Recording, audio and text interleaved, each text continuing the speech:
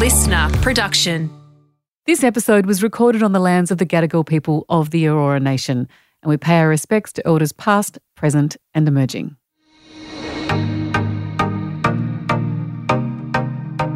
Hi, I'm Helen McCabe, founder of Future Women, a club helping women to connect, learn and lead.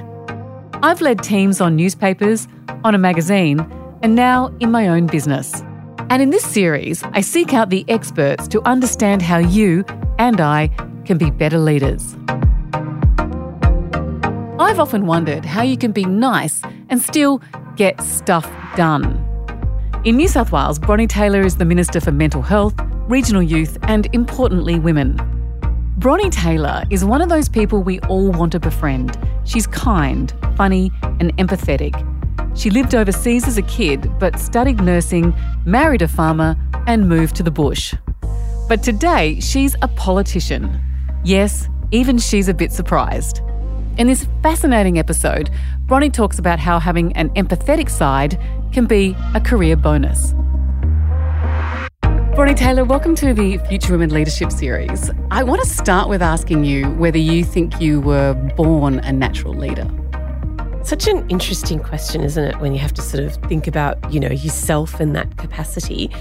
Look, I've always loved people and I've always loved friendships and loved, relationships. And whether that sort of is an indicator of that, I don't know. But I actually think that everyone's got it within them, to be completely honest. It's just about the opportunities that you have and the opportunities you have to step up and whether you want to step up. But I think I've always had a level of confidence. I was really blessed with a great education. And I think that when you have that, it creates opportunities for you. And so I think that, I don't know, I've always thought that I've always stood up for what I thought was right. It was always a really big value in my family to do that. My father was a great promoter of, well, if you don't like something, how are you going to change it? So I think that leadership comes in all shapes and sizes. And I think that for me, it's meant to public life, but for other people, leadership means different things, but it doesn't make it any less worthy. If you don't like something, how are you going to change it is just excellent old school advice, isn't it? And I think many of the people that we interview say that as leadership experts, but in a different form of language. You have had, in many ways, a really traditional Australian upbringing with that no-nonsense country approach. Can you tell us a little bit about how you got to being a leader in this state of New South Wales? Sure. So, look, for me, it was quite unusual. I had my dad worked for Qantas, so I actually lived overseas in my younger years and then obviously came back to Australia. But Dad was a really proud Australian and very much lived by those sort of values of hard work. And Dad didn't go to uni, neither of my parents did. So it was all about just working really, really hard to get the outcomes that you needed. And I guess I grew up with that. I grew up with seeing him work extremely long hours. And, Mum was actually a stay-at-home mum at that time, but then later in her mid-career went on to have her own small business, which was really successful. So I'd sort of witnessed all that, and you're sort of a passive observer, if you know what I mean. But yeah, I think that for me then, I just knew I wanted to do nursing after I had one of those, those career days you have at school. And we had this really fabulous girl, Edwina, and she came and spoke about nursing. She'd been overseas and she'd worked as a cancer nurse in London. And I just thought, I was sitting in that hall, on the bare floor in your school uniform. And I thought, wow, that's really what I want to do. But I really know that if I hadn't moved to the country, I really don't think I would have had the opportunities that I've had. And I say that really honestly and not in a self-deprecating way, but just in a really honest way, because what it did was sparked a bit of a fire in me because my patients didn't have that same ability to access care. And although I was realistic enough to know that we couldn't do certain things in Cooma like radiotherapy and things, I couldn't stomach, honestly, the fact that, they had to travel to get treatments and procedures done that we could do locally. So I think if I hadn't been exposed to that at that moment in time, I wouldn't have been inspired to say, okay, we really need to do something. And because in nursing, it's really personal because it's your relationship with your patient. And when you do a lot of home-based care like I did, you're going into people's home, you're meeting their families, you're part of that whole sort of process. that's what really motivated me to do it. But it was also having an amazing bunch of women that were part of this community group that actually valued what I said and said, well, what do you think we need if we want to do a fundraiser? And I said, well, we need an oncology clinic. Now, I don't think that would have happened to me had I been in Sydney. And so that just sparked it in it for me. And then again, I was really lucky. I got tapped on the shoulder by another woman who said, you really should run for Parliament. And I'd honestly, hand on heart, never ever thought or had any interest really in politics because I'd grown up overseas. I hadn't grown up in an Australian democracy or Australian politics or being that interested in it. Having a marginal seat like Eden Monaro and Monaro sort of sparks a bit of an interest because your vote's so valuable. But I'd honestly never thought about it. So again, for me, it was opportunity. You've also spoken about the importance of female leaders and mentors in your career, and many of us advise you to go and find those sorts of mentors. You obviously found them naturally. Tell me who they were and why they were so important to your career path. Look, for me, so one of the most incredible people was a patient, a lady called Susan Mitchell, who I went to see, who had pancreatic cancer. So we knew it was a certain defined time, right? And she was the one that said to me, so I'd be on these home visits and she'd say, and look, I didn't realise, but she was really big in the National Party, right? But because I wasn't that interested, as I said, it didn't sort of face me. I just knew she was this fierce community advocate. So I was quite nervous during the home visits, thinking, whoa. But she was one that said to me, you need to do this, So we'd be lying there needing to talk about her treatment and her patient and her, trajectory. And she'd want to talk about, no, you need to get into politics. You need to put your hand up. You need to do that. And then I was really fortunate. I actually got, tapped on the shoulder by a woman who was in Parliament who said, you really need to run. And look, I laughed. I said, oh, God, what a joke. Came home and said to my husband, oh, they want me to run for politics. Isn't that hilarious? And he actually said, well, I think you should. And I almost fell over. And then it was a group of women in Cooma when we wanted to progress the idea for an oncology clinic and the health service didn't want to support it. And they were all women. And there's this amazing woman called Sue Litchfield who originally started off in the ABC a long time ago. She's about 78 now. And then she met a farmer and moved out to Counterguinea. And then she didn't sort of work in media. And she was head of that committee at the time.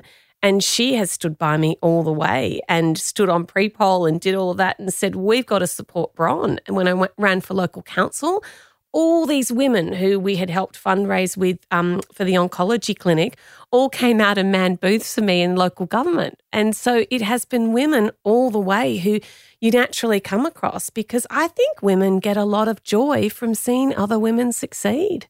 I completely agree. And, there's exceptions, but it is very special to watch when you see women just backing women. Yep. Anything's possible then. Empathy is perhaps the buzzword for leadership as we go into 2021. I'm reading a lot about empathetic leaders and that you need to develop that skill. You obviously had empathy from the outset. Would you agree with that, or do you think it was developed by virtue of working with patients?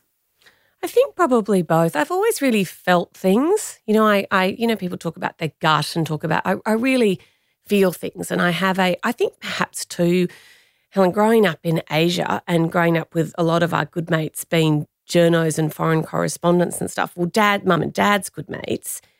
So my mum, she was an amazing golfer, right?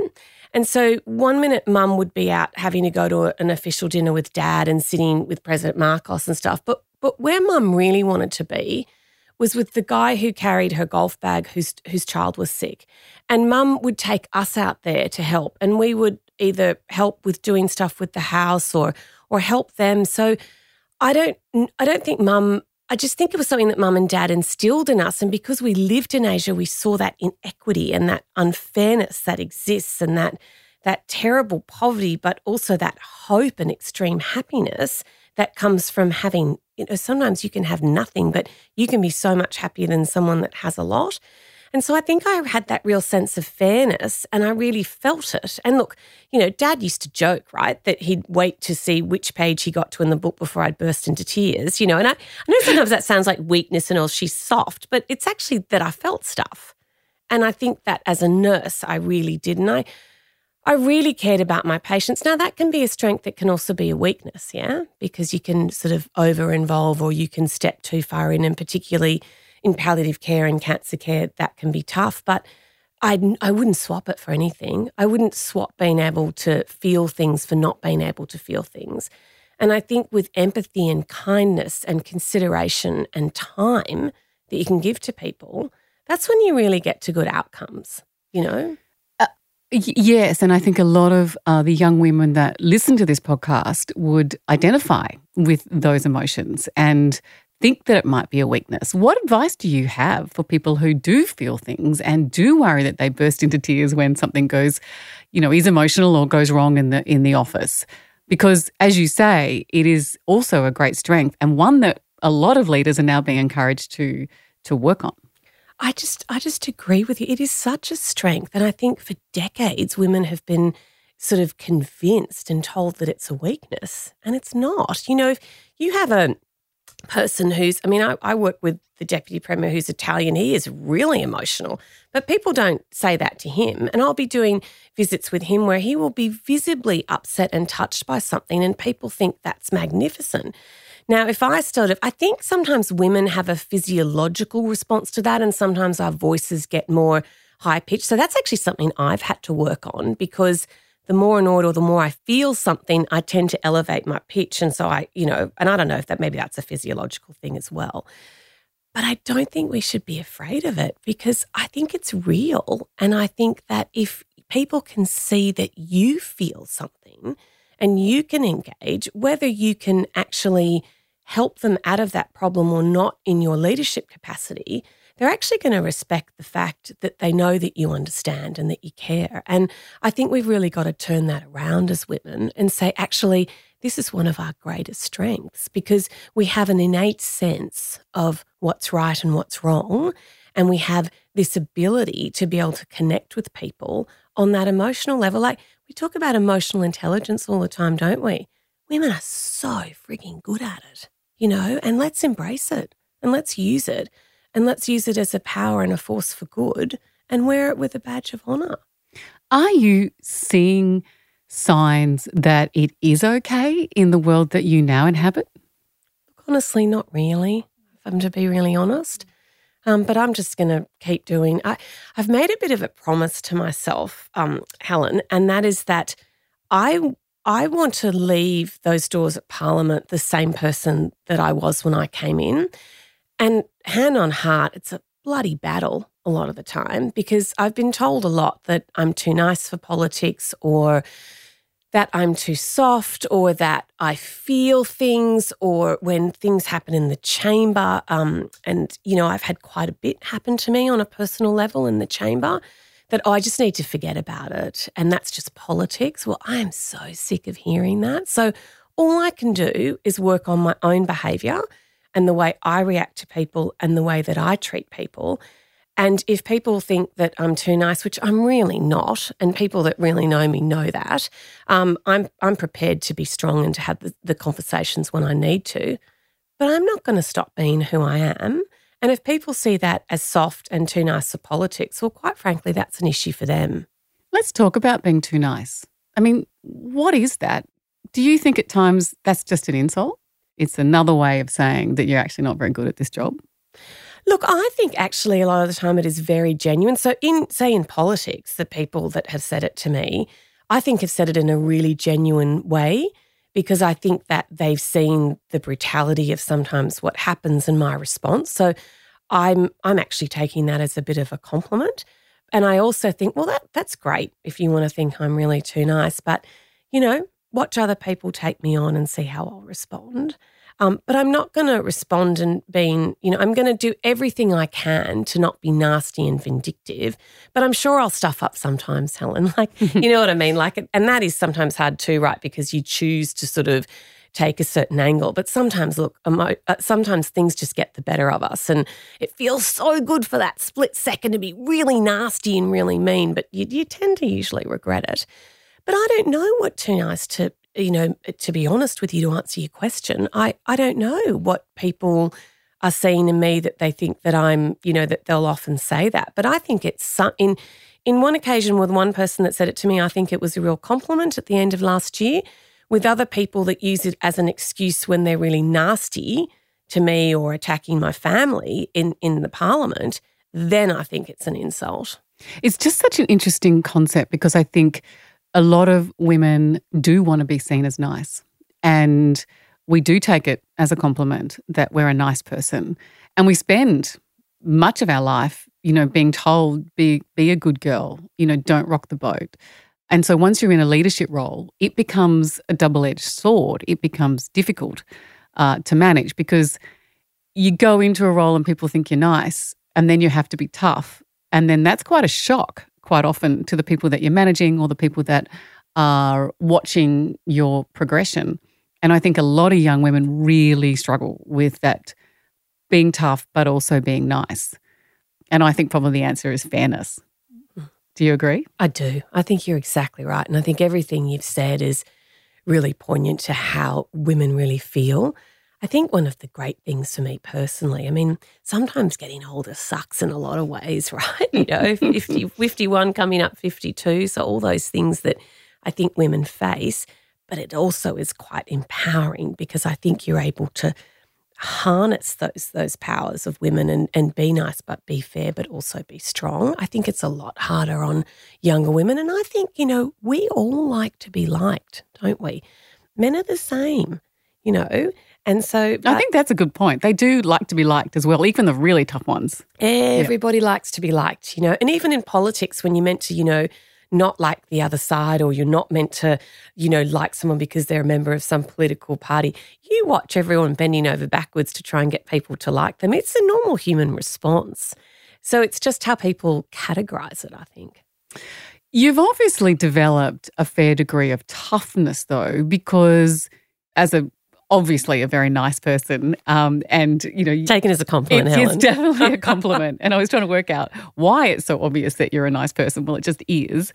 But you've taken some pretty tough stands. You've put your hand up and joined a political party, which immediately identifies you from a particular perspective, which means opponents to that political perspective immediately attribute a whole bunch of attributes to you, which may or may not be true. But you've obviously been prepared to say, this is what I believe and this is the party I want to represent. That is a big call. So where do you get your toughness from? Yeah, it's so funny because I so vividly remember it, and I really, really considered it when I joined. I really mulled over it because when you do that and you join an organisation or something like that, and I think that's probably why we see people not doing it in record numbers, whether it's unions or whether it's political parties, is that you suddenly get quite defined by that. So I think you have to be very comfortable with that and that position. So I think for me, I saw it, I looked at it, I thought about it. I think that it's more about values these days and where your values sit, and so how you doing. Look, I don't agree with everything that people agree with in my political party. I don't. And just as they don't agree with me on some of the things that I push through. But I hope that most of the time we come to a respectful balance and that, voices are heard and people are heard and respected for their values. But at the end of the day, in politics, it is a numbers game. So even in any sort of political organisation, you have policies and you have things like that you go forward through and you push through. And for us, it goes to a conference, and so it's voted on and it's the majority, and then you have to accept that. But I suppose I was just really ready. I think too, maybe living overseas and changing countries a lot. When I moved into Nimidabel and then being embraced by this community, which I hadn't really had my whole life, I feel really connected and really I feel a responsibility to represent it and to do everything I can. For me, I've chosen politics. Many other people choose many other avenues. So I guess for me it was a really good fit, the National Party that I chose, because it really just represented people in the country, and that's what I really wanted to do and focus on. But I appreciate that a lot of people don't join political parties anymore, but it doesn't mean that they'll not come out and support them and support different issues. And I think that's probably going to be the way forward in a lot of ways. I want to talk about country women in particular, but just before I leave this, Are there days where you're sitting in politics, given that you came from a nursing background into a political party and into a parliament, where you go, I really don't like that policy at all? And those guys over there who are the Labor Party, actually, I completely agree with them. Are there days where you just go, I want that policy, not the policy that I've got to support? Honestly? Yes. I just know that you would feel like that because you didn't come through the usual channels where you've and sometimes what's happening on one side of the chamber makes more sense than the other. It's easy for me as a media person to see it that way, but it must be tough for someone like you to go, oh, why am I supporting this policy today? Yeah. And that's why we have a process where, and the Nats have a really robust process of discussing things in your party room and doing that together and getting all views. And that's the thing, isn't it? Like, we represent places from the North Coast to, the middle of central New South Wales. So those ideologies and those policies are going to clash at times, but you've got to try and land somewhere in the middle. And the thing is, there's things that I've really pushed through. Like I felt really strongly about the legalisation of abortion. I felt absolutely strongly about that. Now, in terms of access to those services, that was already there. You could do all of that. Some people argue that it was very symbolic. And for some people on all sides of Parliament, it was absolutely horrendous for them because their fundamental belief was against that. So it taught me to respect that and to know that all of those people sometimes, that's probably a bad example because it was a conscience vote, but there's things that I really passionately believe in. It is actually a really good example of hearing, passionate views on both sides. Yeah, and at the end of the day, when that vote was taken and there were people that were absolutely devastated because their whole being of how they've been brought up, their faith, which is so important to them, was devastating for them. For me, not getting the euthanasia bill through was devastating for me. But I've learnt the behaviour from people across all sides of the political party that you have to accept the process.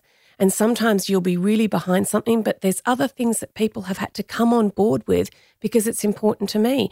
So with that debate on the reproductive bill, there was a fellow who people would see in my party room who they would think was this really conservative, maybe right-wing sort of guy, He said that day, when we were debating this and where we were going to stand and whether it was going to be a conscience vote, all of those things, he said, this is an issue for us to listen to the women in this room.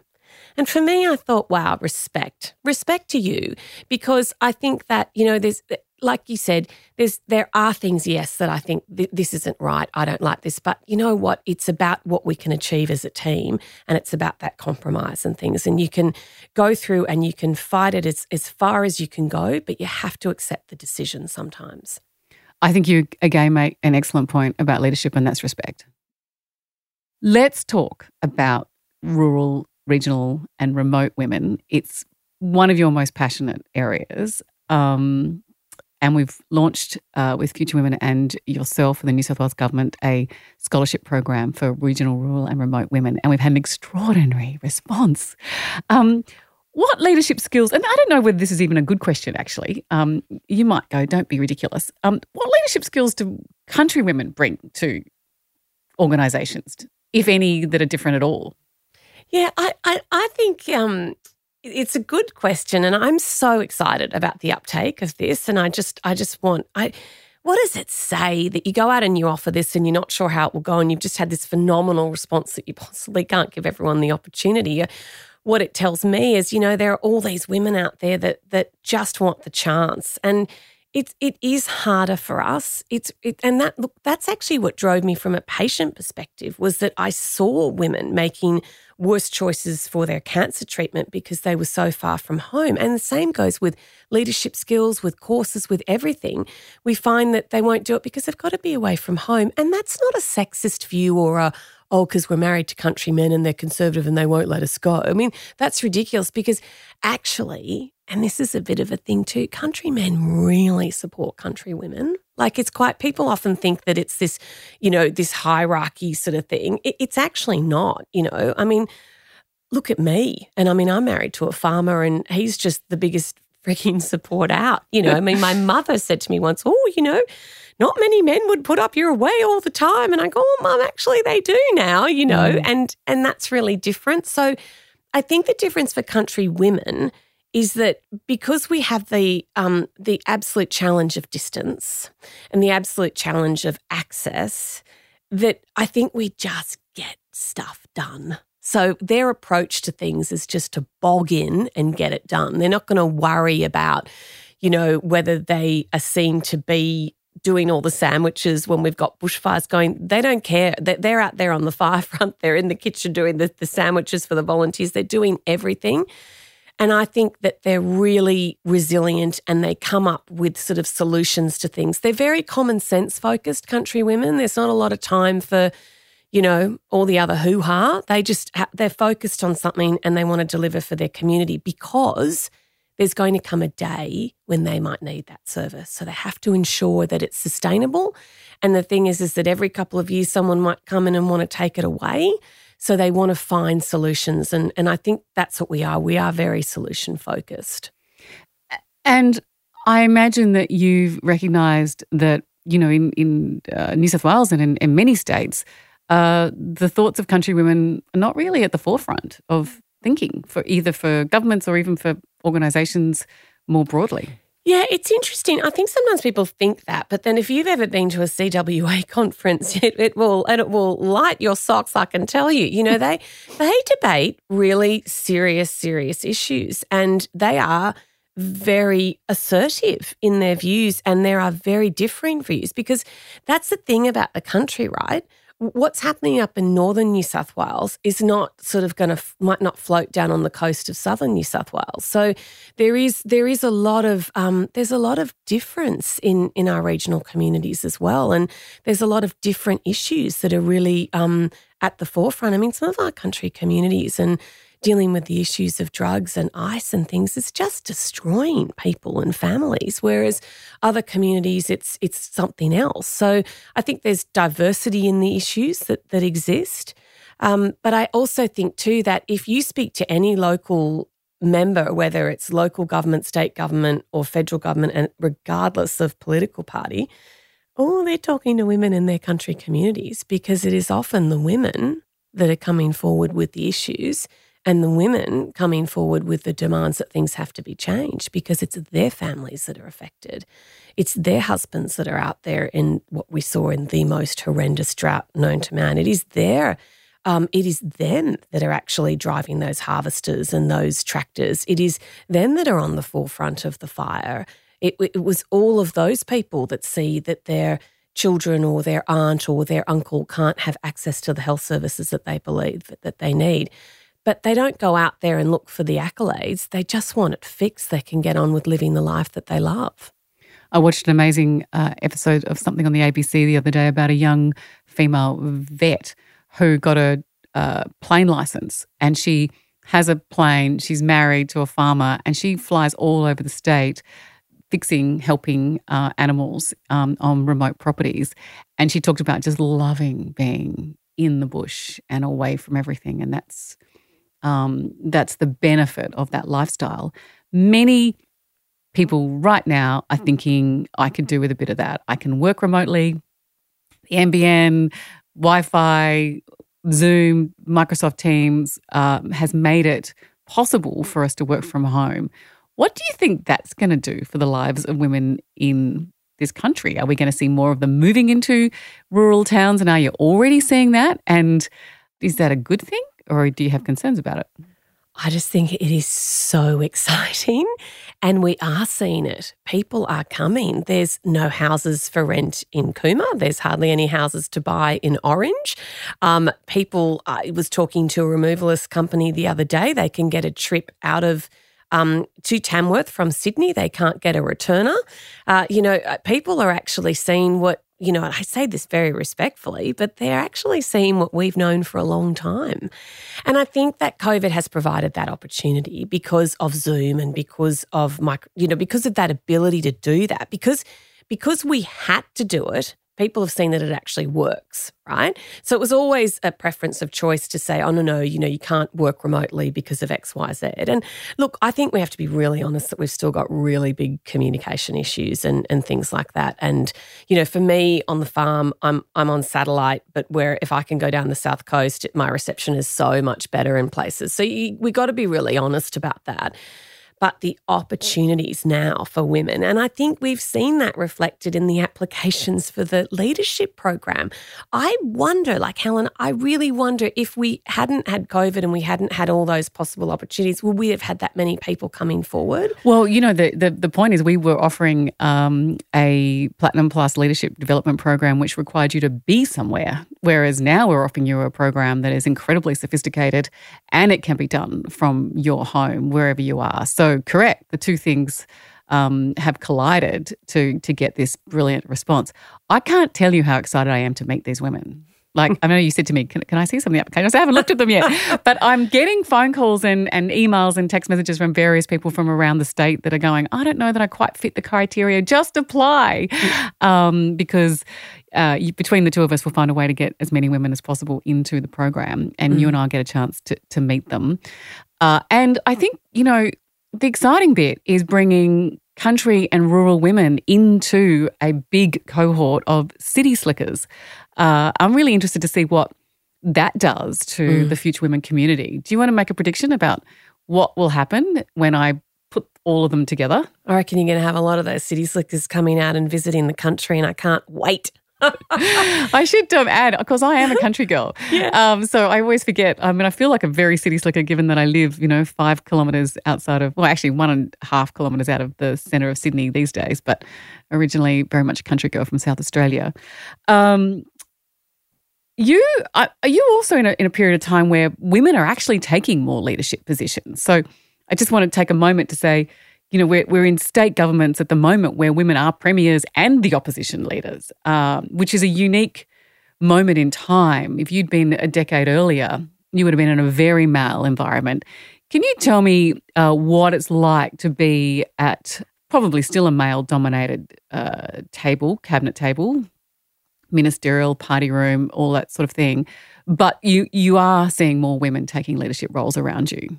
Yeah, and I think there's an incredible bunch of women coming through as well. So I think that's really exciting. And I think too that, for me, I talk a lot about mid-career opportunity and the fact that, I was in my mid to late 40s when I first came in, and for me, that was a really good time. And I think before we used to think, we were done by then.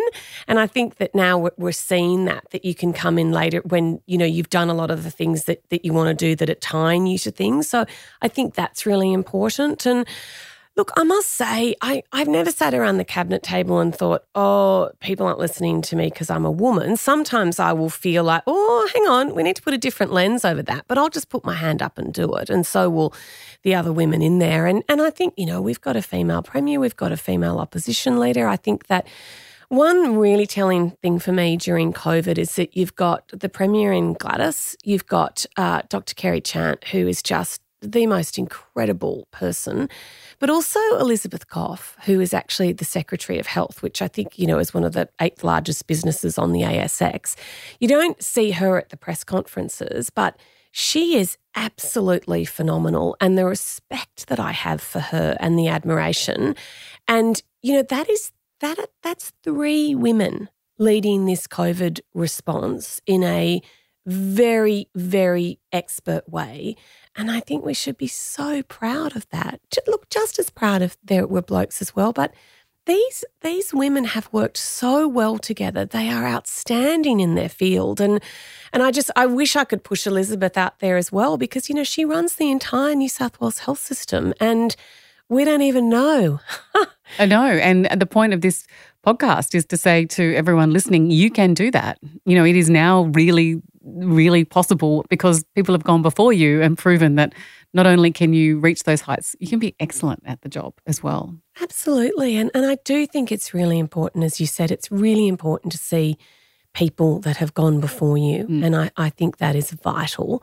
And that's why I think too, for me, it has been that support that I've gotten from other women and also from men. Like I think we have to be really honest about that. I'm really well supported by, the men in my life at the moment, both work and personal.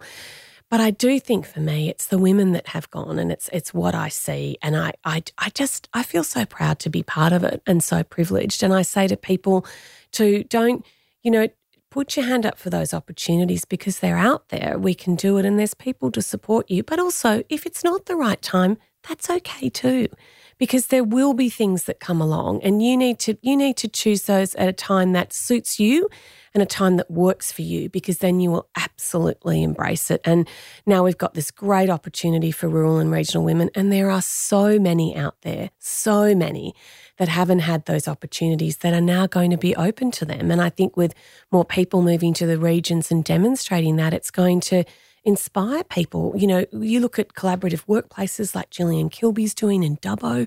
I mean, all of that. I mean, I've got a friend who I was at school with who was a real standout, so much, you know, really smart, all those sorts of things. But, you know, she moved to the country and there just weren't as many opportunities for her. Well, she went back a few years ago and did some things with Gillian through this place in Dubbo. She lives out on a property in Geary and she's just flying now. And those opportunities weren't there, but they're there now. And we're going to see a real surge and a real uptake, and we're going to have a richer community for it. What would you say your leadership weaknesses are, if any? Oh, look, I'm terribly disorganised. I always have been. It's true, you know, just drive my parents crazy. So that's a real challenge for me. And it's interesting because I think your weaknesses are the things that freak you out. So if I don't know what's going on, or I don't have what I need, or I just go into I have to do a little bit of a self-check sometimes and go, Bronnie, seriously? Calm the farm. You know, for goodness sake, it's not that big a deal, and move on. But so what I do about that though, Helen, is I make sure I've got really good people that are there to help me. And I think myself, and sometimes I get in trouble from my team because they say, oh, don't bag yourself out or don't cut yourself down. I go, well, actually, sorry, that's who I am. And it's real country humour as well. It keeps us honest and keeps us real. But also I just make sure that I have people that are around me that absolutely complement my weaknesses and let me play to my strengths. And that's, you have to for people to say, oh no, well, you shouldn't say that and you shouldn't say that you have a weakness, crap, you know, because you're human, we all do. And so if you can say that and you can know that you need help with that and you can make sure that you surround yourself with a team that complements that, you can fly. What are your strengths? I love people. I really love relationships and people and forming that sort. I'm so interested in people's stories. It was so funny when over the holidays was walking on the beach, you know, and took the farm dogs down to the sea, which is pretty hilarious, let me tell you. But, you know, people are walking their dogs, right? So you've got that commonality of a pet. And so I just stop and naturally talk to them. And I met some amazing people, like this woman who fosters guide dogs and, you know, all sort of thing, and drove my husband nuts. He said, do you have to stop and talk to every single person? Like, can we not just go for a walk? But I'm interested. So I think that, you know, that's a strength for me, and that I really like people. And so that's what I'm focused on and I'm fascinated by. And I hope I never lose that. And yeah, that's what I see as my strength. Bronnie Taylor, it has been an absolute joy to talk to you, and I can see why you got elected in a marginal seat. Anyone who wants to talk to everybody on the beach will always get elected in marginal seats. Fabulous to talk to you. Some fantastic insights there, and thanks for being a part of the scholarship program, and no doubt you and I'll connect again to meet those fabulous women. Thanks for joining us. Yeah, thank you, Helen. And can I just say on closing, thank you for what you do, and thank you for providing these opportunities for women, because if it wasn't for people like you that have been so successful and paved the way, and now spend your time giving back and making sure that other women have the opportunities, none of us would be where we are. So thank you very much to you too. The Future Women Leadership Series was presented by Helen McCabe, executive producer Jenny Goggin, sound production by Darcy Thompson.